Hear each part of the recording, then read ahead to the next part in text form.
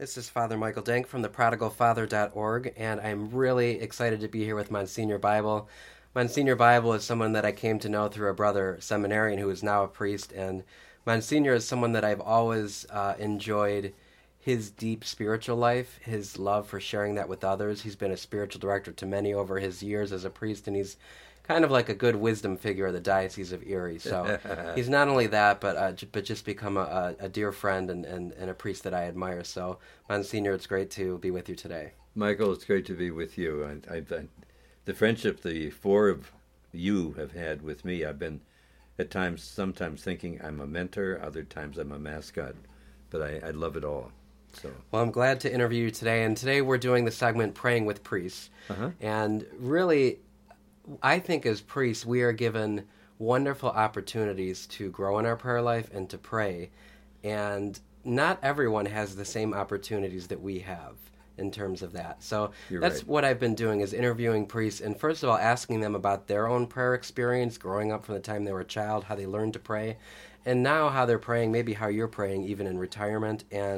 And we'll end the interview with any advice you might have for people that want to grow in their prayer life. So Let's just begin, Monsignor, with your first memory of prayer. What is the first time you ever remember praying? I have to really think about that. I went to Catholic grade school where formal prayer and many times during the course of a day, and the morning offering and this conscious offering of your day, and as little as we were in fourth grade, I just didn't. I never was that without a time when we weren't at prayer somehow. Daily Mass and a really fine religious education with the Sisters of St. Joseph. So I can't say it. It was probably just elementary school prayer. I know we prayed the family rosary when that was a thing. It was broadcast every night, and my mother and my brother, who's much younger at that point than I, and my dad would pray the rosary quietly. How old were you then? Well, I was probably 8 or 9. 8 or 9. So when you say broadcast, what does that mean? Was it on TV, radio? It was radio. There was no TV. There was no TV. There was no TV then? No, it was radio. It was broadcast. Father Peyton had a rosary crusade that the family that prays together stays together. And then when I was in college, I remember there was a rosary broadcast that came from the seminary, and I was one of the DJs for the broadcast. And the seminarians prayed the rosary, but we did all of the engineering stuff in the bring it on and take it off the air and things like that. Well, let's talk about that scene. I want you to paint a picture for our listeners, because we're celebrating the importance of family. So that the Holy Father and the Holy See has just released the new papal bull on the family. So paint a picture of that scene of your family. What room were you at in your house? What was it like? What was the radio like? Where were you sitting? What were you doing? How did that look like and feel like? Well, at that point, we had one radio. It was a big console-type radio, and we would gather, just pull up a chair and sit around. And it wasn't anything more than 15 or 20 minutes a night. But we were different from other families in a Jewish neighborhood. They'd say, "Where are you going?" I said, "We've got to pray. Time to pray." And when you did that, what did you feel like? Did you feel like it was a burden? Did you not like? Was it boring? Was it I don't think beautiful? It was boring. I won't say that it was. I didn't glow from it, but it was sincere to be able to pray with your parents, And then when I was about 11 or 12, my dad got very sick, and eventually was not at home. He was in an institution, and so we prayed for him, and I think that affected a lot of depth in me. There was a program from CVL in Toronto. On Sunday mornings, I would go to an early Mass and then sort of babysit my brother and my little sister. And Mom would leave on a Greyhound bus to go to be with my dad. And it was an emptiness in the house, but then it would soon be replaced by an uncle and an aunt and their kids who would come every Sunday bringing dinner. And we spent the Sunday with them, But I had about a 45-minute to an hour spot. And there was a classical music program, devotional classical music, from CBL in Toronto, and I had a small little radio. And I would remember kneeling by the side of my bed and listening to the Adagio for strings and some of the other music, and how much I wanted to pray. And it wasn't the usual. It wasn't the grade school prayer. It was just quiet prayer. Mm-hmm. And the music really moved me. And I think I can't tell you the name of the program now. It was way back then. That's 60, 70 years ago. But it was, I remember kneeling by the side of my bed, and the place was quiet. And you were how old then? 12. Around 12 years old. Yeah, 12, something like that. So that was there was some emptiness because your father was. Yeah, there was a kind of an emptiness, but there was a quiet too. And I was heading towards high school, and my brother and sister would be somebody to give them a lift, and they'd go to the kids' mass at 9:30 or whatever it was, and so. And I sometimes would go to mass later or earlier. So. Yeah, it was a different. There wasn't any. It was not the kind of thing I ever shared with anybody, you know. It was never shared prayer in any sense like that. It was just not something we did. Mm-hmm. Amen. But it's beautiful knowing you and your love for music, and we'll talk about that a little bit later. But that's very interesting for me to hear now that was a very formative time for you. It was a meditative time, quiet time. And there was a distinctive, it was the distinctive thing to happen on Sunday. Mm-hmm. It was the Lord's Day, and I was there very conscious of this is a very different day. It's a special day. And the pious music, what was that? It wasn't the big stuff. It was quiet. I don't honestly recall what the verbal content of the program was. Mm-hmm. Whether it was scripture or was poetry and quiet. Okay. Yeah, but it was meditative. I know that. Yeah, and that's where it stayed. Yeah. Never thought of that in years. So as you went into high school, then where did you go to high school? I went to Cathedral Prep, to boys prep school, and it was an interesting time. I remember having a sister of St. Joseph trying to teach us meditation. Oh, really? In high school? Okay. We were sophomores, and she was trying to teach us quiet prayer and meditation. And, in those days there were sort of like steps of meditation, setting a scene and putting yourself in the scene. Right. It wasn't a long thing. It was a Latin class, and she worked it into it. And very much a nun who was very conscious of the missions and the mission of the church, but also the poverty of people everywhere. And, those were good years.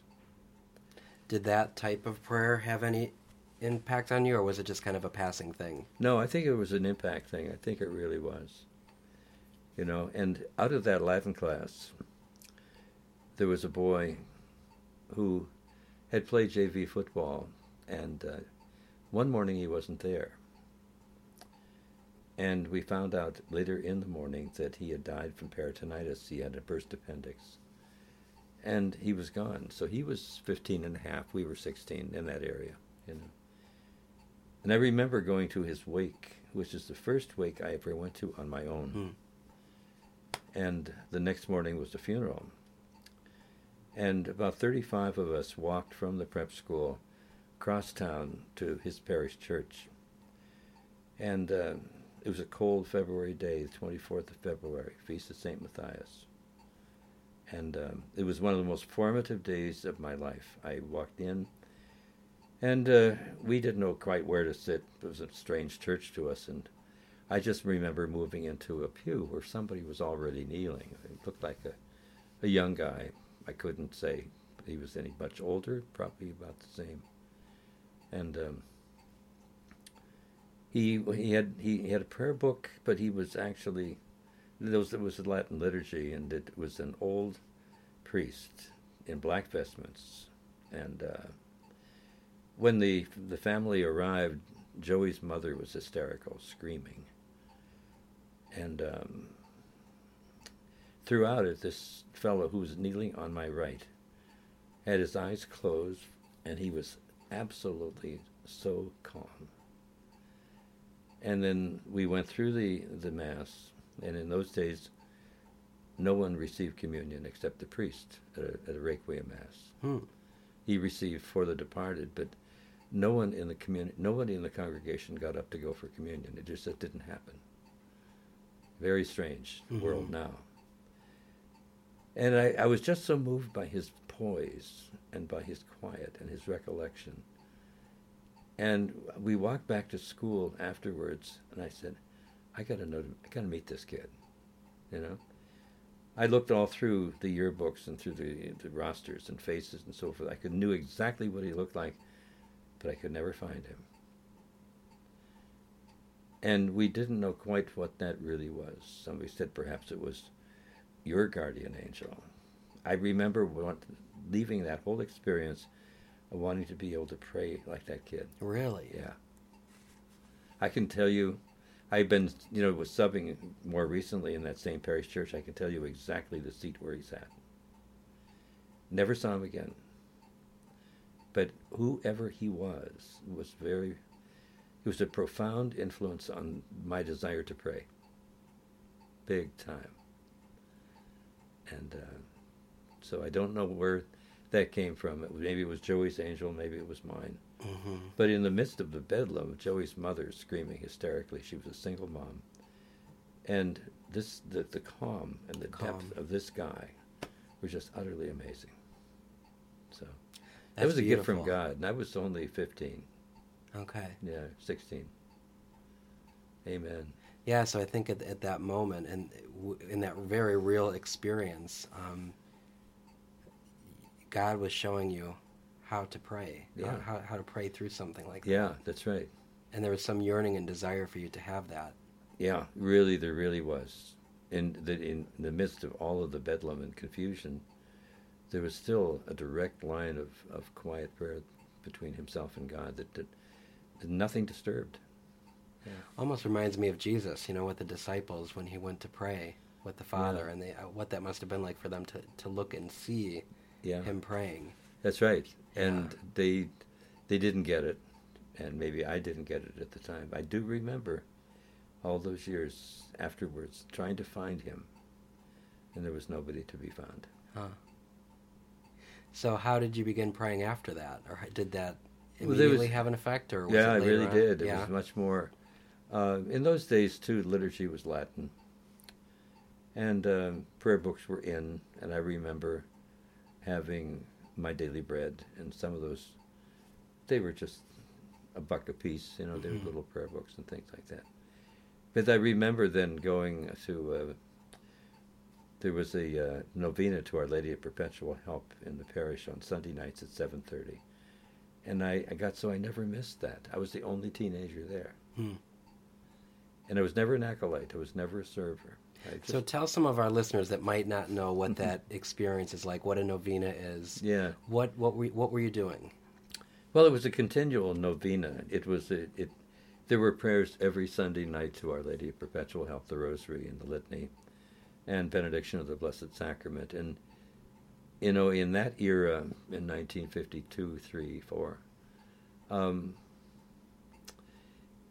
vernacular liturgy was not possible. Everything was in Latin. Mm-hmm. And only time you could use anything in English was at benediction, but not at Mass, or sung Mass. But at the time I was in that situation, I think we had 13 seminarians in the parish. It was amazing. I mean, they ran everywhere from senior theology, big guys, to little rooks like myself who were thinking about the priesthood. But we had 13. When I was ordained, there were 13 in the seminary. Hmm. And the good experience of knowing those guys. Yeah, while you're... Mm-hmm.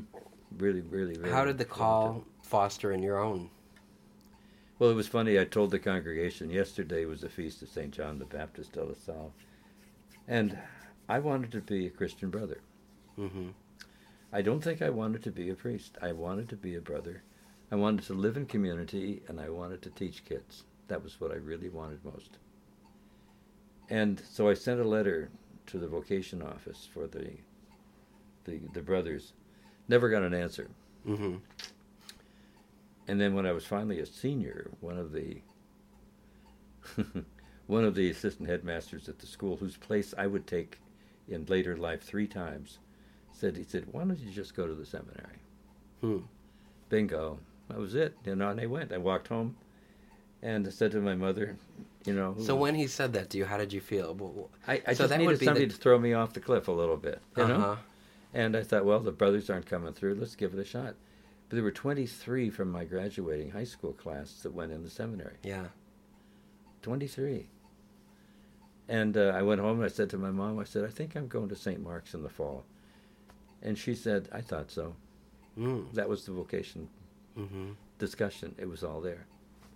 And there she was with, a single mom taking care of 2 kids. I was 3. And she was delighted.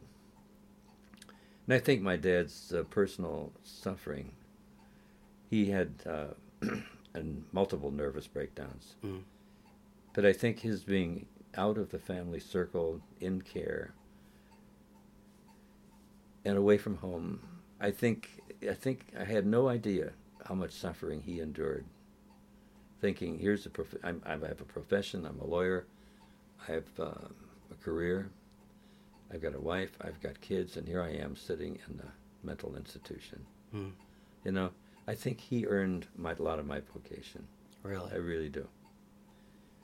But later on, when I was in summer school, I ran into a Christian brother, and I said, I almost became one of you guys. And I told him the story. He said, what was the year? I said, 1954. He said, holy cow. He said, I was in charge of vocations for the province at that time. He said, I missed it. I said, sorry, bud, you missed your chance. Yeah. So you went to the seminary right after high school? Right after high school, yeah. So you went in with how many other guys? You said 29? 23, yeah. 23 from high school, right into the seminary. So yeah, amazing. Right into the college seminary. Yeah. And that was what year? That was 1954, September of 54. Okay. And so talk about your shift then your shift in prayer from a high school student into college, into a seminary. What was that like to pray in a seminary? Was it different? Was it formative? Was it worthwhile? Was it? It really wasn't terribly exciting. There were morning prayers before Mass and evening prayers, the Rosary, which we broadcast every night, and then night prayers. You broadcast that out of the seminary, people? Yeah, with one of the local radio stations. Oh, nice! So other families could hear that, and yeah, and then I was one of the announcers for bringing it on the air, taking it off the air, and so yeah. But we had the usual teachers who tried to teach us more depth of prayer. Okay. Yeah, but we were pretty creatures of our time, and even in the seminary, there was what we would know now as Ignatian prayer, or even mental prayer, and so many things like that. It was very undefined, very undefined. But I went to a seminary run by the OFMs at Christ the King, and I loved it. I loved that place. I was there 2 years, and they moved some of us then to Catholic University for working on a graduate degree as well as studying theology. So I had like a double major, and so things began to blossom there with the Sulpicians. That was kind of a very rich form of life and prayer life, and I was studying liturgical music at the time, so I graduated with a degree. I was ordained and graduated with a degree in chant, Renaissance, medieval music, organ, and I think that was it, choral conducting. And 2 years after I graduated, the liturgy changed to English, and everybody was singing "Michael Row the Boat Ashore," and all that's wonderful. Thousands of years of musical tradition just went down the tubes. So, well, when you think about that time of early seminary, were there any moments where you had, what St. Ignatius would say, where God just acted on you, where you had an experience of God that was of nothing you did, but just experienced. Yeah, I think so, but I don't know. I can't put my finger on a lot of that right now. One of my first experiences of that was I was working, I was in high school and I was working in a kosher delicatessen of all things, and studying English and German and Yiddish. And the only way I could get to Mass on Saturday morning that would fit the schedule was to go to the Byzantine liturgy. Okay. And it awed me no end to know that the Eucharist could be celebrated in a form so different from what I was used to, you know. And I've had that privilege of celebrating in the Byzantine Rite now for over 50 years. It was really very formative. And their priests, my own parish priest never said, "Why don't you go in the seminary?" Those guys said, "Hey, you'd be a priest. You could be a priest." Oh, really? Yeah, they were the ones. Oh. And so I felt very close to them all these years. And, well, so from what I remember, you are by ritual, too, so you can celebrate both liturgies. Yeah. How has the Byzantine liturgy or Byzantine spirituality impacted your own prayer life? Well, there's a different tempo to the prayer. You know, in some cases it's a repetitive prayer, but it allows you the freedom of getting away from other things, and you just get into the movement and the rhythm of the liturgy, the litanies, you know, and so much so that when I was in the seminary, my roommate was a Byzantine seminarian for Pittsburgh, so I learned a lot from him, and we prayed a lot together. And what do you mean when you say that? You prayed a lot together? Well, I knew what he was teaching me, the liturgy, and teaching me about the calendar of the saints and so forth. So, yeah, that was another dimension. One of the most defining dimensions, though, was when we were at Christ the King Seminary. The OFMs ran this, and they were always rounding up guys to join the Third Order of St. Francis. You know, well, there was a nucleus of about 5 seminarians at that point who were very much interested in the liturgy. Now, Franciscan liturgy in those days we used to refer as seraphic confusion. It was just nuts. It was crazy. And we had learned monastic liturgy through Msgr Monastery. And the 5 of us became oblates at Msgr in Elmira.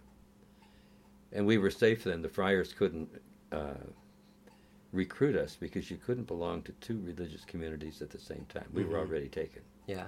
So tell our listeners what an oblate or a Third Order is. Well, the Third Order is a lay membership associated with the prayer style, good works, traditions of a religious community.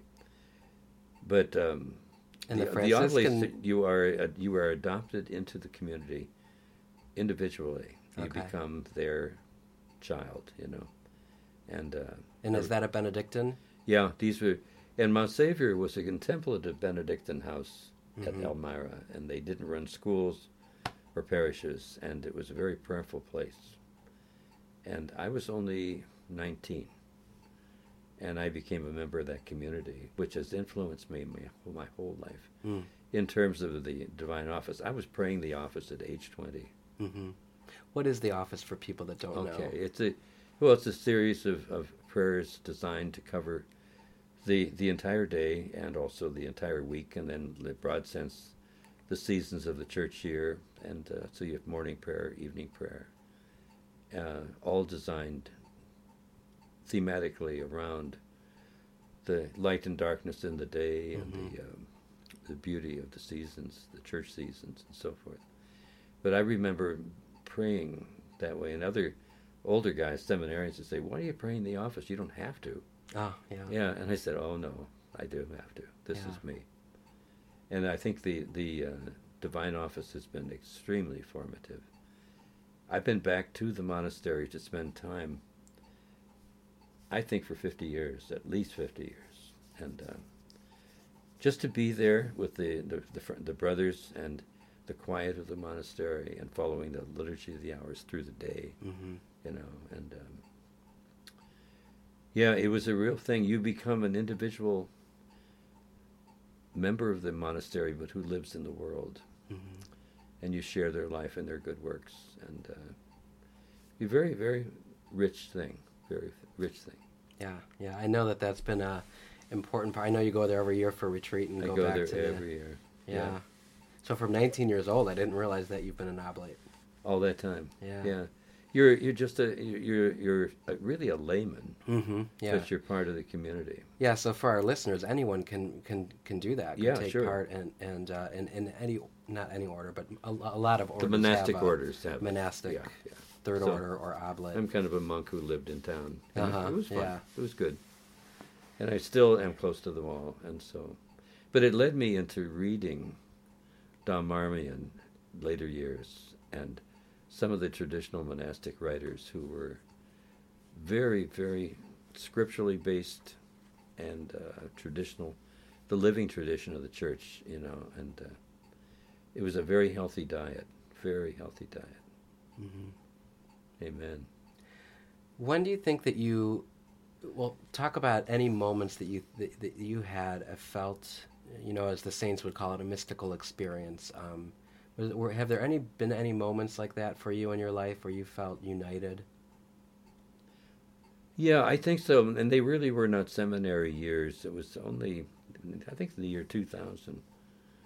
And this is 2016.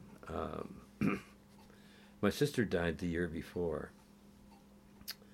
And I was in education. No, I was in parish work at that point. And I said to her, Rosie, get me something for 2000, for the millennial year. Get me something, anything. So I had my first priest-deacon seminarian conference at Steubenville. Oh, okay. Okay? Yeah. And it was pretty well amazing.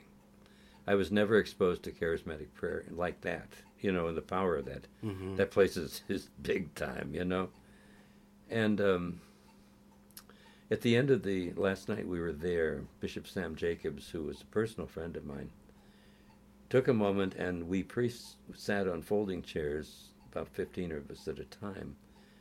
And Sammy came and prayed over us, put his hands on our heads, very reminiscent of the ordination gesture, And then with a kind of holy oil, not chrism or anything, he anointed our hands, and he kissed our hands. And I melted. I literally melted. I couldn't wait to tell anybody or go somewhere, And they prayed over me for the gifts of the Spirit. Nothing ever happened. Mm-hmm. And you know how it did happen with Joey Brancatelli. Yeah. That's another story. But, the gifts that came out of that weekend, I couldn't begin to ascertain. I think my sister really, really came through. So that was her gift to you. Yeah, it was. Talk about that a little bit more when you say you melted. What does that mean? I was very peaceful. I really almost wanted to cry. I didn't. But it was like being ordained again. It was just... And many of the other guys felt the same way. Because, we who bless need to be blessed. So it was an experience of being blessed. Yeah, and we who pray for others need to be prayed over. Uh-huh. And there were so many great moments like that in the following few days. And I remember it was a Pentecost weekend. I came up Route 7 in Ohio, or 11, one or the other, came up to Conneaut. And I stopped to see a priest friend of mine in Conneaut. And I said, Ray, I don't know what I really want to say except that I want to pray for you. I want to pray over you. Oh, yeah. He said, you coming from Steubenville? So the next morning was Pentecost, and I had a 9:30 Mass at the cathedral. And during the readings, I realized that my homily notes were upstairs on my bed. I said, well, I'll just do it. So I moved the microphone to the center of the sanctuary, and I just preached on the Spirit. And I thought, well, try it at the 11. It might work again. And afterwards, a guy came up and he said, what's different about you today? Mm-hmm. I said, I really don't know. He said, I could see through you. thought, holy cow, there's something going on here. Really. Yeah. But the gift of tongues didn't come for another year and a half. Mm.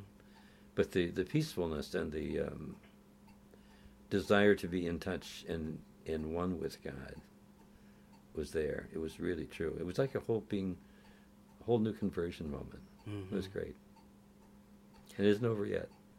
No, and it seems like that, but that was very much, though you say you didn't receive any gifts, I think you received the gift of the Holy Spirit. So. Yeah. Yeah. The gift of comfort and the gift of insight. And I remember after that reading the words of the divine officer, reading the scriptures and having words simply jump out at you. That you've read this line many times before, but all of a sudden now it makes sense. It was the gift of wisdom. It was an insight. Yeah. What a blessed moment. I think that's true, that when we're anointed and blessed by God, oftentimes the fruit comes even later in our life and continues to come. So. Talk a little bit about that praying in tongues. I did talk to one priest that talked a little bit about the charismatic. What do you mean when you say you got the gift a year or two later of praying in tongues? Well, as you know, Father Joe Brancatelli was the seminarian at that point, and he stopped to see me. I knew him as an engineering student at Gannon. He stopped to see me and to tell me he was planning to go to the seminary in the fall. And so we talked, and I know that every time I absolved Joey, he would go into tongues, sort of babble, and there was no sense to the words. It's just where your soul is reaching out for God without the whole interference of your intellect and the concepts of things. And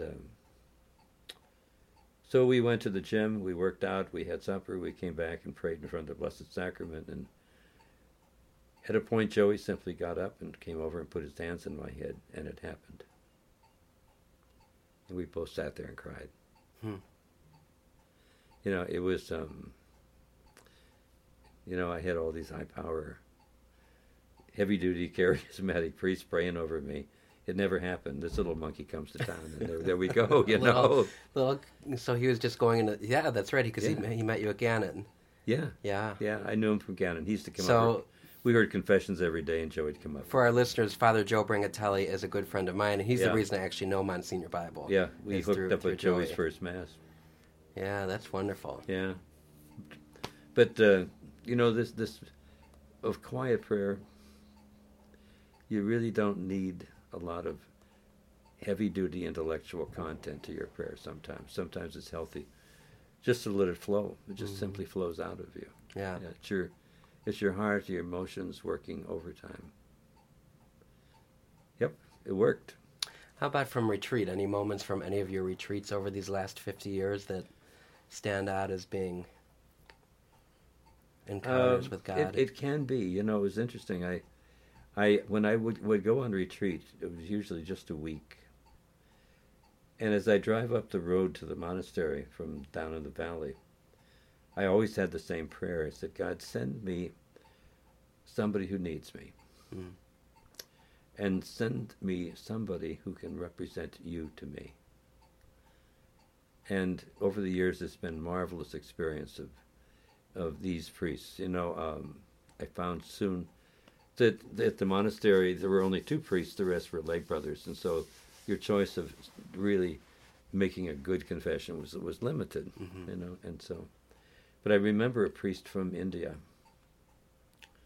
who was there, and we became fairly good friends in the few days we were there together, and I asked him to hear my confession, and he did, and we prayed, and about half a day later, he asked me to hear his. And he had been challenged so heavily in chastity. And he just simply cried. He sobbed. And it was one of the most rewarding moments of the sacrament of penance that I ever had with anybody, We're still in touch. Yeah. I could never spell his last name. It's about 40 letters, and but we remember what happened. Mm-hmm.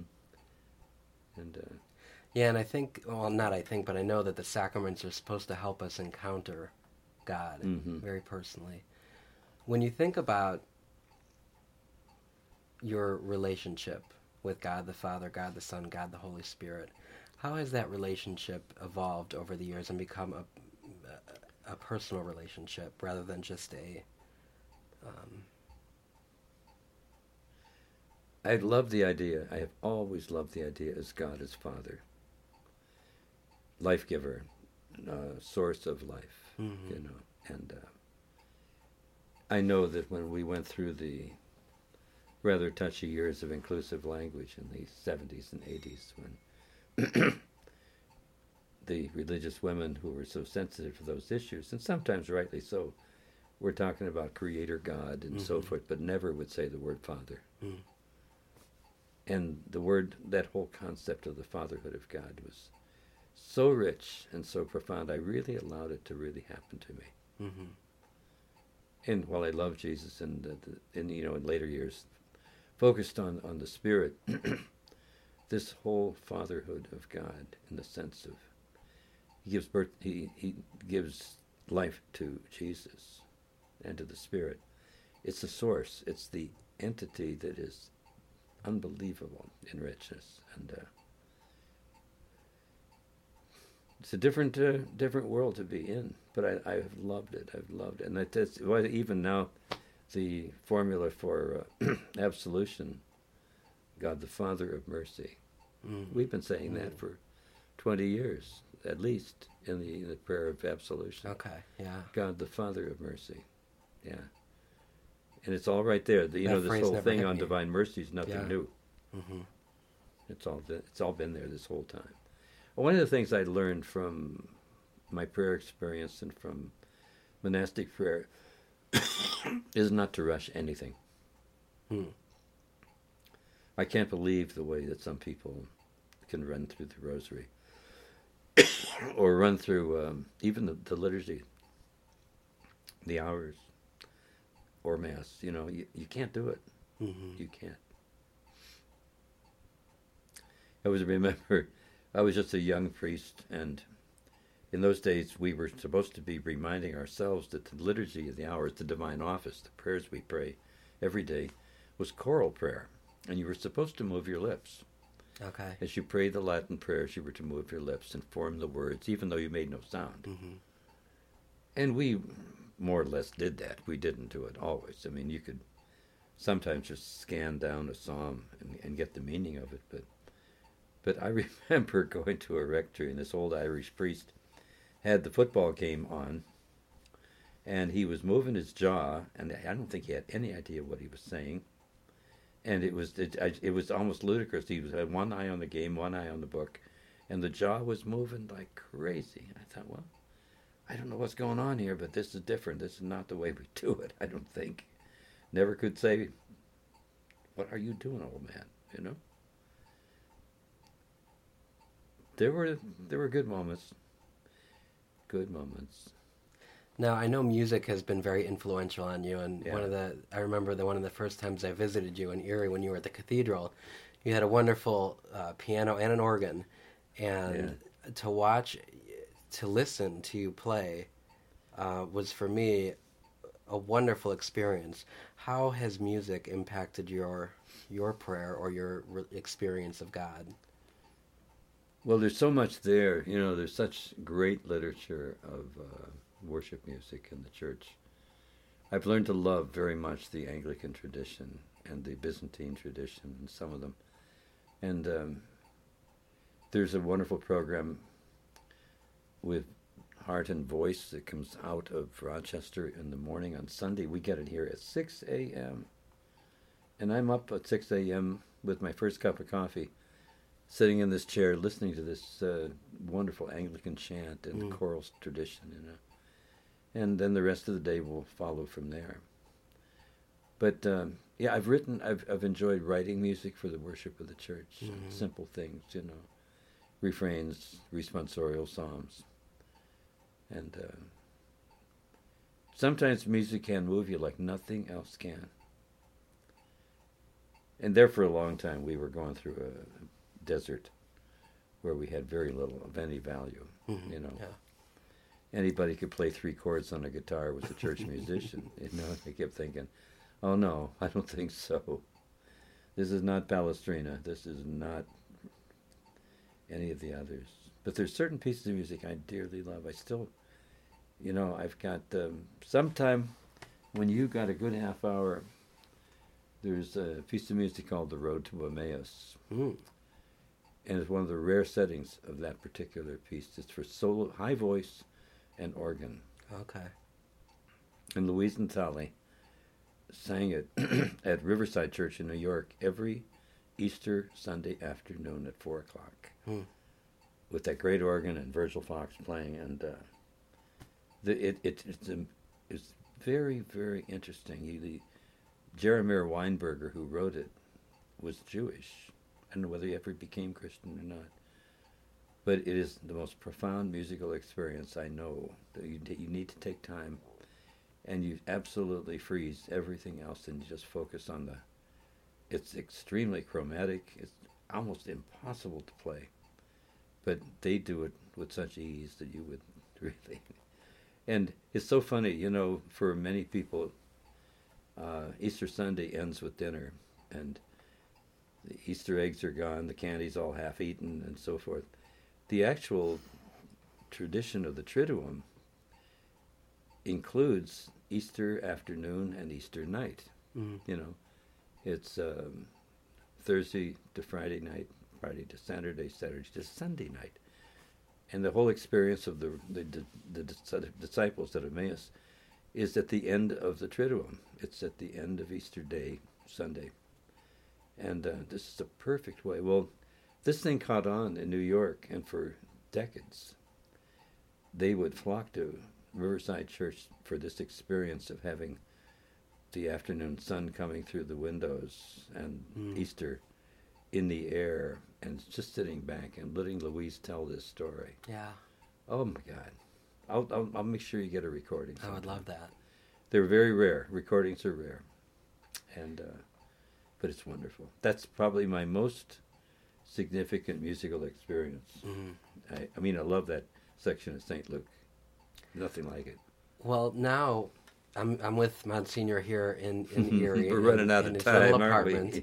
And I want to talk a little bit about how your life is shifted. So you retired. When did you retire? I retired when I was 77, which was about 2 years ago. Okay. Yeah.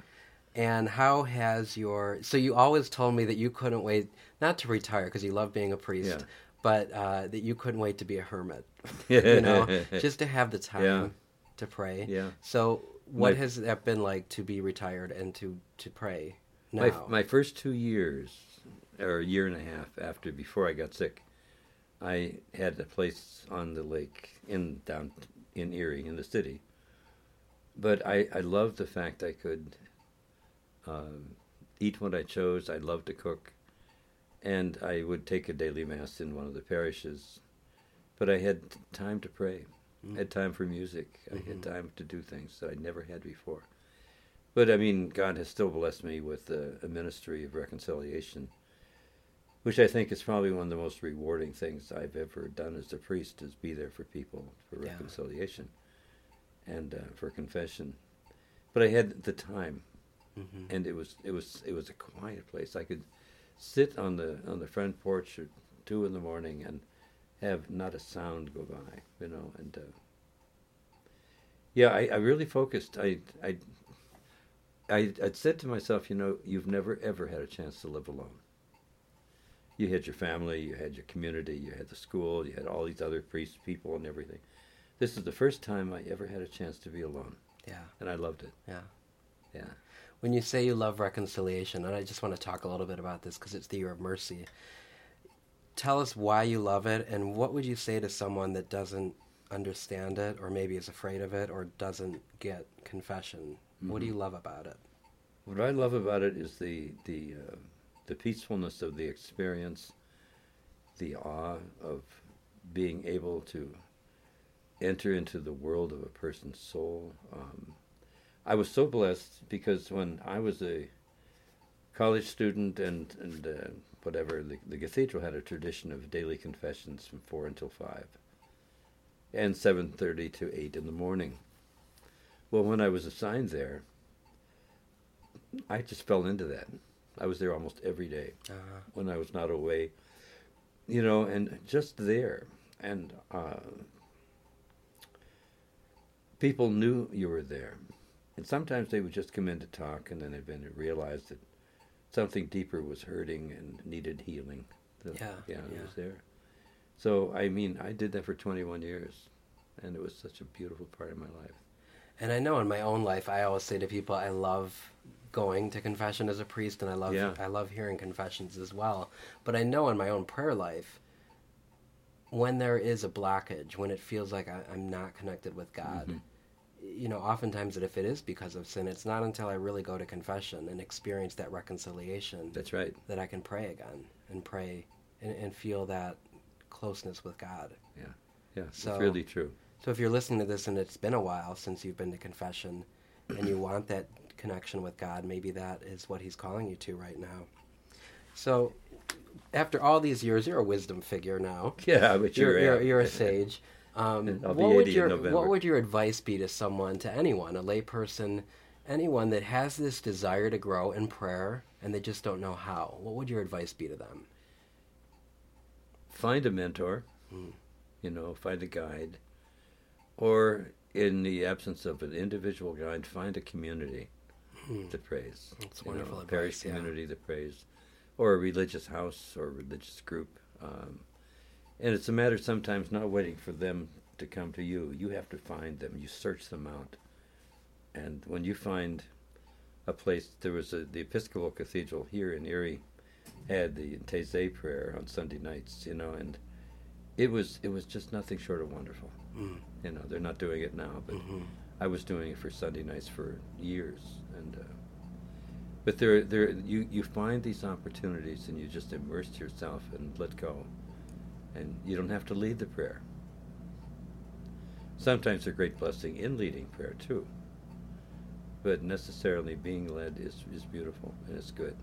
Yeah, and I think that's a wonderful, St. Teresa of Avila, one of her lines is, he who directs himself is a fool. Yeah, indeed. We do really need direction. We do need to find mentors and guides and communities. Yeah. That's the whole point of God gifting us with this church. And the Spirit is there. The Spirit is in the midst of that community. Yeah. I think of that often when I think of the situation of Thomas the Doubter, or as they say now, Thomas the Skeptic. He tried to figure it out all week for himself. It's only when he came into the midst of the community that he realized who Jesus really was. Yeah. The community had been praying for him all week, saying that goofy, can't get it right. But he found the Lord in the community, where when he was all by himself, he just couldn't get there. So there's truth to that. Well, good. Yeah. Well, Amen. Monsignor, or Bill, it's been a wonderful time with you, and I'm so glad to know you and have this experience of hearing about your prayer life.